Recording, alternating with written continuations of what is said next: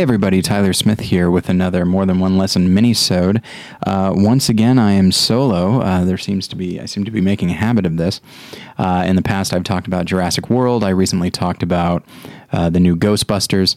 And today, I wanted to talk about Sausage Party. A number of listeners emailed me and said that I should watch it and talk about it on the show. I don't think it warranted a full episode, though. I probably could have stretched it into a full episode, and maybe I still will at some point. But for the time being, I have some thoughts, and I needed to get them out. So I'm sure many of you can imagine some of the things that I have to say, and that's okay. And that's the thing is I do have very specific things that I want to say. So I actually wrote it all down, and so I'll probably just be reading it. So I do apologize if this comes off as a little bit robotic, but I hope you'll just bear with me. So, okay, so I'm going to lead with just some basic information. So this is Sausage Party, directed by Greg Tiernan and Conrad Vernon, written by Kyle Hunter, Ariel Schaefer, Seth Rogen, and Evan Goldberg, with Rogen and Goldberg sort of being the driving force behind the film. It stars Seth Rogen, Kristen Wiig, James Franco, Bill Hader, Michael Cera, Salma Hayek, Jonah Hill, Nick Kroll, David Krumholtz, Danny McBride, Edward Norton, Craig Robinson, just a really big cast, and people who clearly enjoyed doing what they were doing. So I'll provide you with a very brief summary. I'm sure many of you already know this, but I thought I would go ahead and read it. All the foods and a few notable other objects in Shopwell's grocery store spend their days waiting until the gods select them and take them to the great beyond.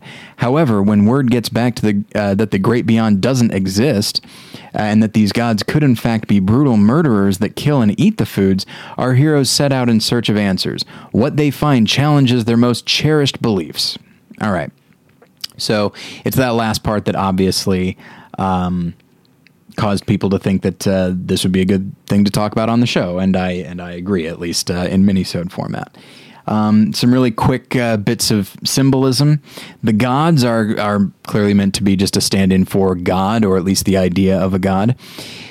At the beginning of every day, the foods sing a song. I believe it was co-written by Alan Menken, so it definitely does have a Disney quality to it. And they just sing a song about worshiping the gods and how they'll go to the great beyond one day. And so the song is what their beliefs are based on. So it's essentially scripture. It's the Bible, the Torah, the Quran, whatever. There is a stock boy that comes along and throws expired food away, and the way he is shot and the way he's talked about, he's basically the devil, though we actually don't see much of him in that capacity. And then, of course, the great beyond is meant to be heaven. So, okay, I'm going to go through a few key things about the film that bother me, and again, I did write this down, so just bear with me. So, let's start with the great beyond. The great beyond is played up as the ultimate reward for good behavior. Once there, the characters can do whatever they want, and this being a Seth Rogen, Evan Goldberg film, that basically means they finally get to have sex.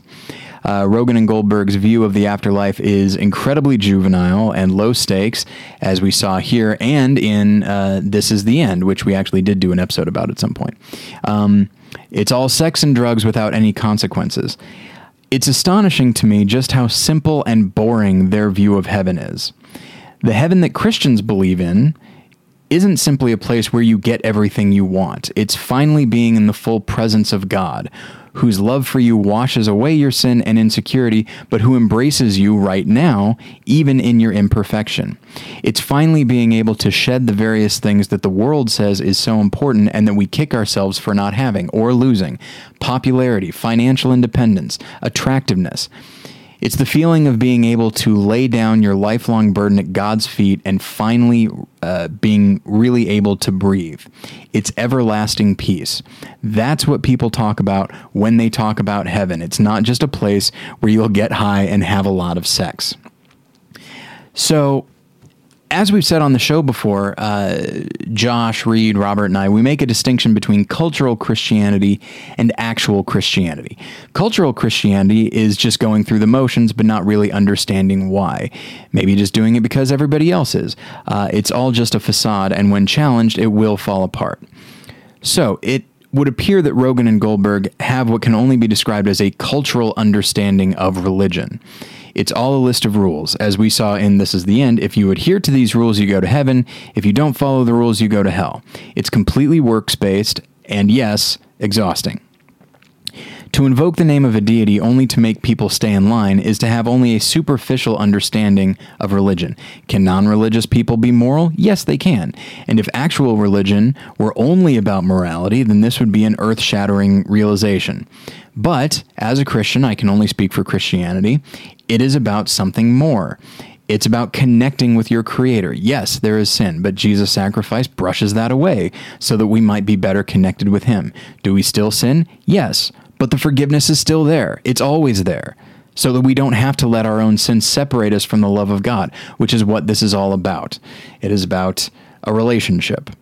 And because Rogan and Goldberg don't understand that and don't engage with religion on that level, anything they say will only ever address a superficial cultural religion that is a pale imitation of the real thing. So, to get into the meat of it, in the film, the real truth is that long ago, the foods led lives without hope. They would sit on their shelves and despair because they knew eventually they would either expire or be killed. So, a non-perishable named Firewater, who is a brand of liquor with a Native American dialect, he decided to write a catchy, hopeful song that all the foods sing at the beginning of every day. In this song, the goodness of the gods is acknowledged and the promise of the great beyond is made. This not only allowed the foods to live in relative peace, but to also behave themselves. Once this is revealed, Firewater discusses how frustrated he is with how the song has changed over the years, with each food adding a bit of their own agenda to it. This seems to be the writer's way of acknowledging the role that religion has played in human history, giving us hope after death and an incentive to behave well in life. But Firewater's own frustration with what the song has become and his willingness to throw it away entirely is the writer's exploring the way the religion has apparently been perverted over the years and that we no longer need it and can simply throw it out. All right, fair enough. But to me, this story beat seems like an argument against secular morality. Firewater may get angry with how his song has been changed, but in the end, why does his opinion matter? Yes, he might have been the one to write it, but he's just one more product. Why does his definition of morality matter more than most? Because he's been around longer? Who cares? The reason that the song can be so casually tossed aside is precisely because it was written by a fellow store product. In that same way, if human morality is just a function of ourselves, what right do we have to tell anybody else what to do? We're all on an equal playing field. What right do we have to get mad when somebody steps outside of our social norms? Perhaps somebody that rejects this morality isn't awful, he's just evolved. It's like the Joker said in The Dark Knight, I'm not a monster, I'm just ahead of the curve. Firewater has no right to get angry, because perishable or not, he's no better than the rest of the foods. Okay. So that brings us to the gods. One of the biggest problems with the film and its muddled symbolism is that while the great beyond doesn't exist, the gods do. Humans are real, and they interact with the foods in the store. What's more, the gods created everything in the store and the store itself. The foods literally wouldn't have life if it weren't for the gods. And to take it one step further, everything in that store was made with a specific purpose in mind. Firewater may have made up the song about the great beyond, but he didn't make up the gods themselves. They are real, they have personalities, and they have a will. Now, perhaps the gods, in their ignorance of the food's quote-unquote humanity, perhaps they're a stand-in for Mother Nature or the earth itself. It has no regard for us, but we ascribe meaning to it for our own comfort and sanity. Okay, that could be an argument. But the humans in the film are eventually made aware of the food's sentience, and they have a definite reaction. Admittedly, the reaction is usually fear, but there is one human who is immediately sympathetic to the food's plight and swears never to eat food again. What exactly are we supposed to make of that? So the film's portrayal of the gods is just as muddled and thin as everything else. Okay, so When you're making a film like this, it's important to understand how the universe works. That is to say, the universe of the film. The foods are alive and can talk. Okay, so far so good. But then we get a character simply named Douche. I'm sure you can imagine what he is. He can also talk. We get toilet paper and condoms that are alive, but the shelves themselves don't talk. The shopping carts aren't alive. So where exactly does life start in this universe? Strictly speaking, this isn't that big of a gripe for me, or at least it shouldn't be. The film is a comedy, and I'm willing to overlook things in a comedy. The problem is the film has a philosophy behind it. Were it content to simply be mindless, I would treat it as such, and I would push these things out of my mind. But it has something to say, and that something is all about thinking critically about the things we're told. So if the movie wants me to think critically, I'm happy to do so, and that's why the flawed mythology bothers me so much. But again, it wouldn't, provided the film made me laugh.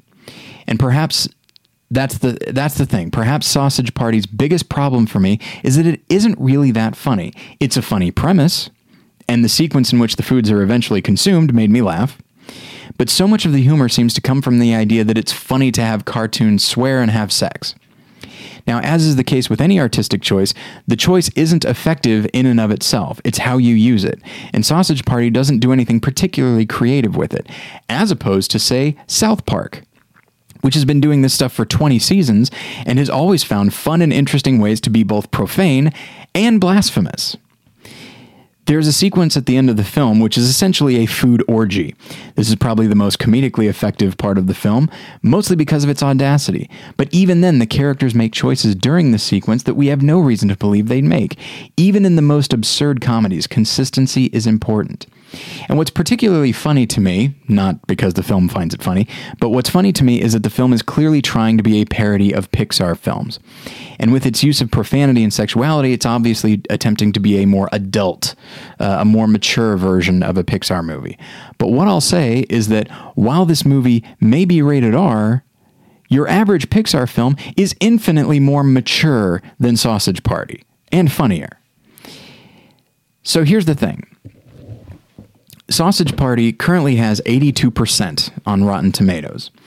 So when looking at the reviews, it would appear that a lot of the critics appreciate the audacity of the film, as I mentioned before, but in a number of the reviews, the critics seem to go out of their way to talk about the themes of the film. They talk about how refreshing it is that a film is exploring this stuff.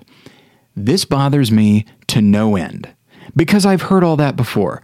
Oh, the film is trying to say something? So was Fireproof. So was God's Not Dead. So was Saving Christmas, for Pete's sake. I've been told over and over again that I, as a Christian, shouldn't give Christian film a free pass due to its intentions. And I don't. But I would hope that these critics aren't elevating a lazy comedy to the highest heights simply because it's trying to say something, especially when the thing that it's trying to say is about on par with a 17-year-old who just got baked and watched Dogma and has some thoughts he'd like to share. Oh, and he thinks he's got the whole Israel-Palestine thing figured out too, because that's an easy one.